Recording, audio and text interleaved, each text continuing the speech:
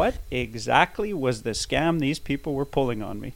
Slow day, I'm hoping for a slow day. Don't wanna sleep the day away. If we had a slow day, slow day. We're doing a podcast extra. This is the story of my encounter with Andy Wavy. Snow day. I'll wear my pajamas inside out, throw ice cubes down the toilet. All I could picture was all the bumps on the arm as Andy Wavy somehow snatched my wallet. I decided right then it was time for me to man up and do the shaking down myself. Snow day, snow day. I alluded to this story in episode 7, but it may be a little long for the regular format of the pod, so I'm going to try something new, everybody. We're doing a podcast extra. My encounter with Andy Wavy is the story of an afternoon where each step was another down a staircase of surprises. Oh yeah. I love this one. My adventure started at 5 o'clock on some midsummer Wednesday. I had booked off Thursday and Friday, so a super long weekend was about to begin. The sun was shining, thermometers pushing 25. I had a sense of urgency that only a sunny summer day in a second house in the woods can conjure up. I had half an hour before I had to pick up my daughter from work. I had to get wine for Marnie, put gas in Black Beauty, our 2010 Dodge Caravan, and top up the 4 jerry cans for the cottage. Thompson isn't a big place, so this didn't exactly have to happen with Navy SEAL-like precision, but there wasn't a whole bunch of wiggle room either. After an ugly midwinter gasoline spill inside Black Beauty left the Krentzes with a contact high with every van trip, I was hesitant to put our collection of jerry cans inside the van, so I hooked up Harold Smith's utility trailer, which thanks only to the strength of his character and ridiculous generosity is on almost permanent loan to me. I threw the 4 jerry cans in the back and I headed out. Priority 1 was clearly the wine. When Mama Bear's happy, the whole clan is happy. As I rolled into the liquor store, I got a text from Caldsy, who's our neighbor out at the lake. Yo, bro, can you grab me a case? I'll text you the cash. Now, my mom always jokes a friend in need is a friend to be avoided like the plague. But I owe Caldsy multiple favors, and there's no way he wouldn't do it for me. I had to turn my back on advice from Dolores and look after him. Inside the liquor store, I realized I couldn't carry Mama's wine, a whiskey for me, and the weekend beer for the cottage all out to the car. So I called an audible and added a stop at the TI, Thompson Inn.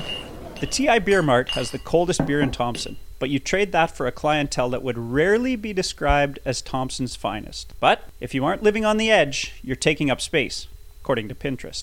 Buying beer there is a gut check every time. My arrival there was greeted with a cash-only sign. Now, no cash wouldn't have fazed me in 1988, but since then, who carries around enough cash to buy beer for a weekend at the lake? I'm nimble if nothing else, so Black Beauty and I set a course for the Burntwood Hotel, which is right between the TI and the Co-op Gas Bar, of which I'm a member. If you find yourself in Thompson, feel free to use Co-op number 6932. That's 6932 at the Thompson Co-op. Time wasn't on my side anymore. As I squealed, figuratively, into the lot at the Burntwood, I pulled right up to the front door. Just coming out were a group of people. They were sort of hanging around in front of the vendor/bar. Now, they seem to have made their way over from the TI. As I hopped out of the car, one of the guys standing there said, "Hey, bro, can you give me a ride?" I don't know. He said, "I'll give you $20. But when I looked like I was waffling, he said, go get your beer. I'll talk to you later. Standing with him were a couple of girls who seemed to have enjoyed a few afternoon cocktails, had some pretty big bags under their eyes. They were in going out clothes that looked like they'd been slept in a couple times, and the guy, he was in about the same shape. I hurried into the vendor that was adorned with the classic chain and padlock on the cooler and featured a tattooed, hooched-up waitress/vendor clerk. Eventually, I caught her attention, grabbed a couple 2-4s of the Labatt Light, and hurried out. The guy was still waiting outside when I got out. He said, "Hey bro, I missed my ride this morning. Now I need to meet my brother. Gotta catch my ride back to Kiosk. Can you help me out, bro?" Kiosk is a hydro dam that's being built up north. Where are you going?" "I'm going up the hill. Where are you going?" I said to Westwood. That's the wrong way and I'm in a hurry. What I didn't add was, and I'm feeling a little uncomfortable in this situation. Then I said to myself, what would Harold Smith do? He would help out a guy in need. By now I didn't have time to get gas, but I did have time to drop him off, so I said, okay, jump in. Once we were in the car, a pregnant girl he was with made the "you gotta smoke" sign at me through the window. I shook her off and I put the van in gear. Before we said anything, the guy grabbed the gum from my console and took a couple pieces. I asked him where exactly we were headed, and he said 29 Duke Place, which is in the Eastwood area and a pretty shady part of town. I put the hammer down, figuratively, with my heart racing, and we were on our way. He asked me where I work, and I told him with the RHA. He said he's from Gillam, that he's working on the dam at Kiosk. Said that he came in for the weekend and was pretty thirsty, stopping just short of air quotes, and said he broke up with his girlfriend and ended up with a little girl that gave me all of these. And he pointed to a pretty gross-looking necklace of hickeys. He said his name is Andy and that his brothers are the Wavies, who are well known in Gillam. You must know them, eh, bro? I said I'd heard the name before, but I didn't think I knew them. Then he kind of slapped me on the arm and said, "Hey, you like blowjobs? I can set you up." I declined, hoping he meant from the girl back at Duke Place. Thankfully, we switched over to talking about hockey and lacrosse. He said he played junior hockey and lacrosse at Wayway Capo. Then he looked around and sort of tapped me on the arm. Is that wine? Can you set me up, bro? I'm pretty thirsty. No way, man. My wife will kill me if I give away that wine. If I can't have any wine, you got $5 or some money, bro? You just offered me $20 for this ride. Why are you asking me for money?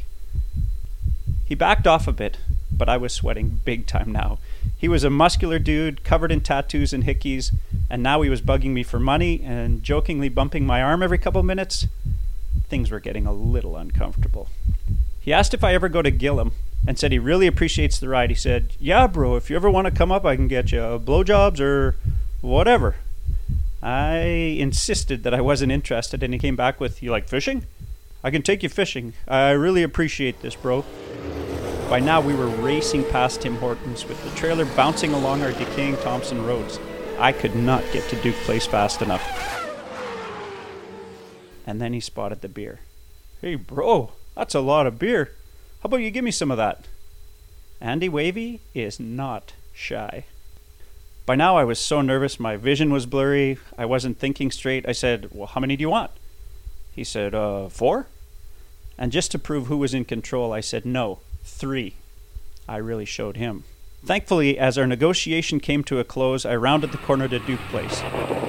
It's a sort of cul-de-sac of duplexes with broken windows, cars with no wheels, dirt for a lawn. I reached back, fumbled around for a bit getting the case open, handed him 3 beers. We shook hands and said our goodbyes. He said he'd never forget me and thanked me for the ride and the beer a couple of times. I thought, Andy Wavy, I will never forget you either.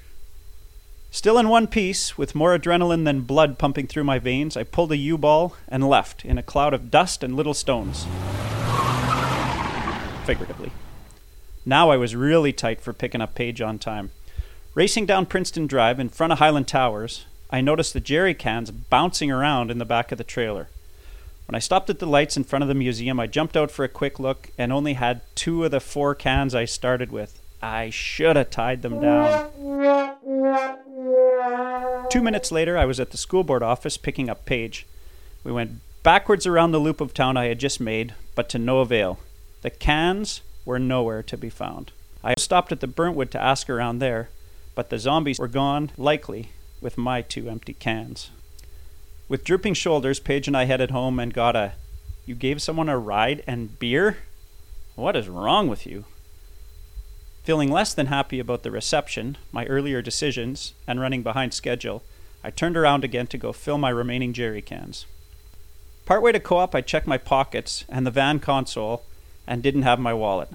Call home confirmed it wasn't there either. All I could picture was all the bumps on the arm as Andy Wavy somehow snatched my wallet. Next stop, the RCMP station. I rolled in with the fleeting hope an eager constable would offer to go with me and shake down Andy Wavy for my wallet. That went exactly nowhere. Not only did I not get an eager constable, the place was closed. I decided right then it was time for me to man up and do the shaking down myself. I pointed Black Beauty back up the hill to 29 Duke Place, and as my sweating palms guided my rig around the corner, I realized I did not have a plan beyond driving back up there. I got out of the car, and as I did, Wavy appeared in the window. There was actually no window or screen. It was kind of like the order window at a French fry hut.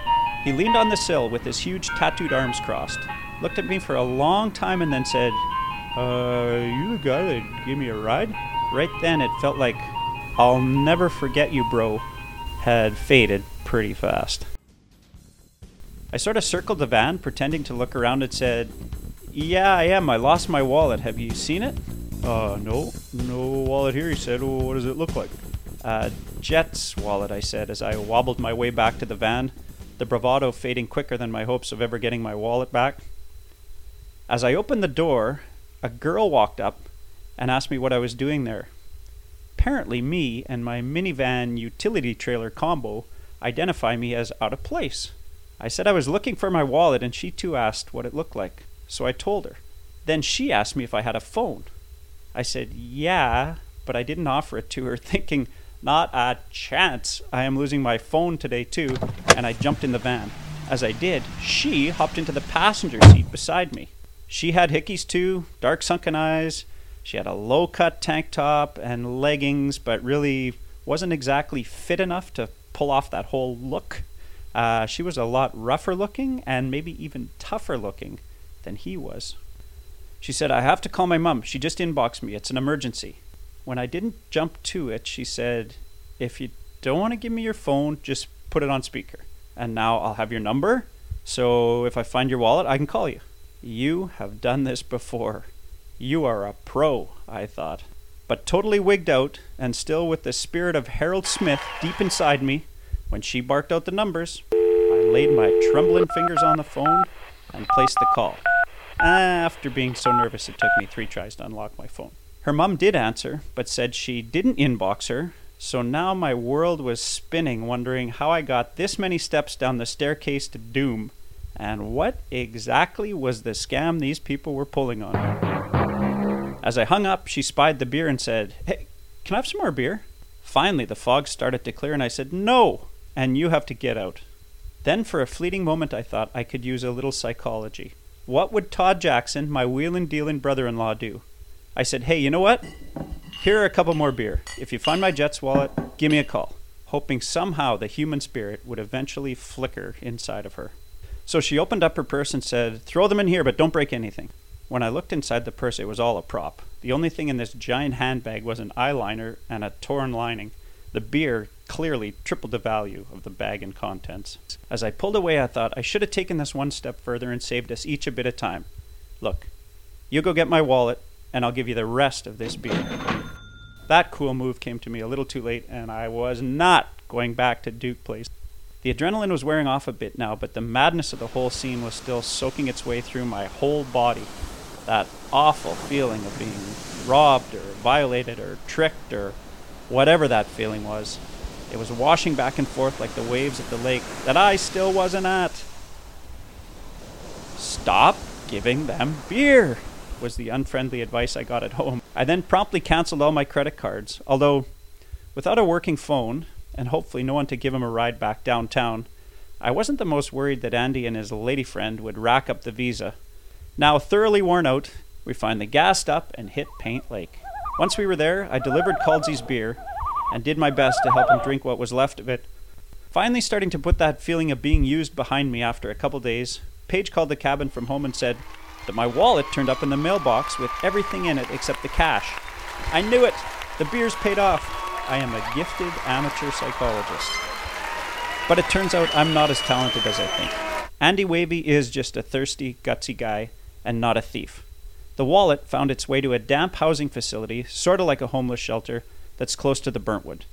Most likely I dropped it in my panic to load the beer, so the real criminals here are probably the parking lot zombies who did better than Andy Wavy. They made off with $60 and 2 jerry cans, while he and his weekend squeeze only got 5 beers and a ride. I learned that I should quit drinking. But failing that, 2 trips to carry stuff to the car at the liquor store would have saved me $60, 5 beers, 2 jerry cans, and 2 weeks waiting for new credit cards. But I would just be taking up space because I wouldn't be living on the edge. Slow day, I'm hoping for a slow day. Don't wanna sleep the day away. If we had That's the Andy Wavy story. I hope you liked it. snow day, my friends can come over and play. If we had a snow Follow us on Twitter at SnowDayPod. Look for us on iTunes, Snow Day Pod. If we had a snow